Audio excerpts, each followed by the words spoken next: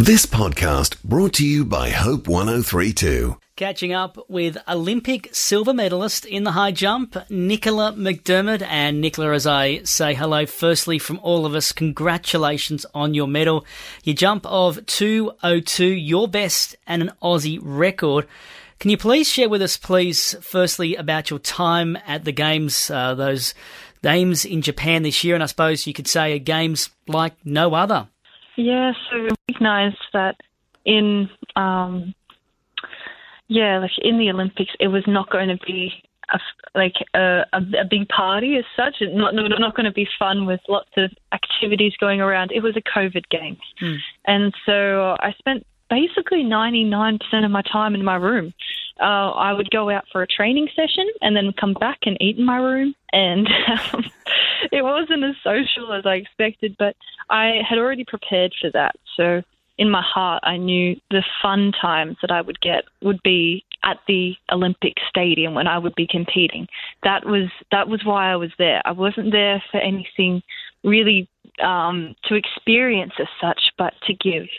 And I knew that I was in good shape leading into it. So by the time I had gone into I'd gone into the stadium, I was prepared in my heart to go, I know that I'm not only doing this for myself and I'm not only doing this for my nation, but just I could do this. And I felt like I had a mandate from God to be jumping with joy and for people to see it, especially in lockdown. So I thought just the Olympic experience, it had been 16 years worth of training leading up to it.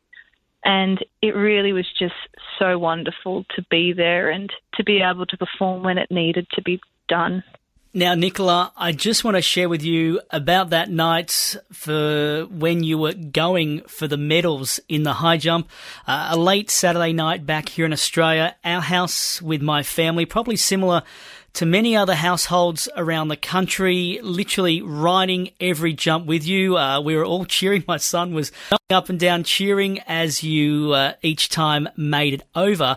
Can you share with us the experience on that night for you as a competitor, your come on chant? You made it over with a jump of 2:02 to win the silver medal. Can you please share with us your experience from those few hours for us on that night? Yeah, so I knew I was in good shape and my coach could see it too. So we knew something good was going to be in place. And all of the preparation work had been done beforehand. So when I got to the competition, it was sort of like, in order to explain it, I like to think of if you were building a car, you spent so much time building it, but not a lot of time driving it. But I'd been making sure every single bit was exactly where it needed to be. And so by the Olympics, it was like I could finally just drive it. I didn't have to, okay, we need to fix this or we need to change this in order to compete. It was that freedom. And when I went on to the night, I didn't have any nerves whatsoever. There was no fear. There was no little doubts. It was just peace. And I just had that peace going into it. And then I knew in order to perform, you need to get yourself a bit amped up. So that's my come on, like, okay, because you listen to the loudest voice in your head. That's what my sports psych always tells me. So it's easier when you shout it because your body you can't silence that. So even if there's no one in the stands, I know that the last voice I hear is an encouraging voice.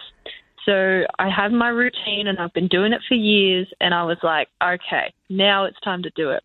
And it didn't really feel like a different competition for me, just apart from all my competitors were wearing their national colours. It was like doing dress-ups, because we have our normal competition gear and I'm used to stadiums. I'm used to television cameras. So it was like I could just go out there and have fun and do it with a big mandate on my heart. And I got over 2 meters and it was the first attempt clearance and I was excited, but I had to just keep my cool and think, no, you're still in this. And my mindset was keep going until you're in the gold. Like, don't don't settle, keep pushing yourself. And I was so thankful after I did the 202 and attempted 204 and just missed that.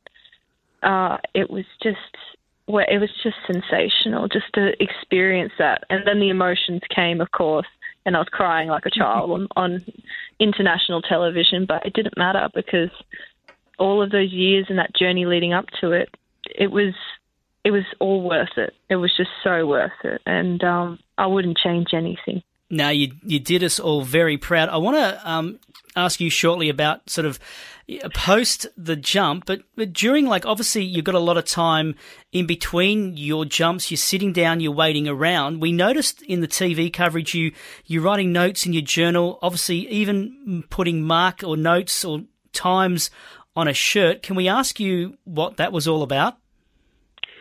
Yeah, so I rate myself out of 10 to every jump, and I've been doing that for years just to help me with my process of what I need to do and how do I jump higher, because it's not just about doing one good jump. You have to do them all good in order to make it, and you have to save the best till last. So I was doing that, and then the TV cameras were getting really in my face, so I thought I'll write it on a shirt, and then they don't have to get so close when I'm writing in the notebook, but they decided to do both, so that's okay. I tried, so I did that, and a lot of people were very interested by the notebook. Yeah, we were wondering at our place when we watched you that night. As I said, post winning that silver medal, we did love how you were very open in your thank you speech about your faith following winning that silver medal. So thank you, I suppose, so much for doing that and sharing your faith very publicly. Yeah, that's the fun thing. You have a lot of time to burn when you're in the Olympic Village by yourself. And I thought, what is the message that I want to share? And when you're on a platform, I didn't know if it was going to be aired. I didn't know if anybody was actually watching or really wanted to care about high jump, but I thought if people were inspired, I wanted to make sure I could bring them to the source of my hope and my peace and my joy, and whatever comes from it. But I didn't want to use the platform for anything else because I thought that was the best message to share.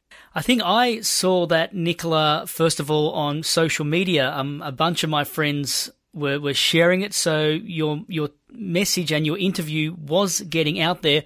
Following the games, I believe you've been in Europe. What have you been doing post the games in Japan?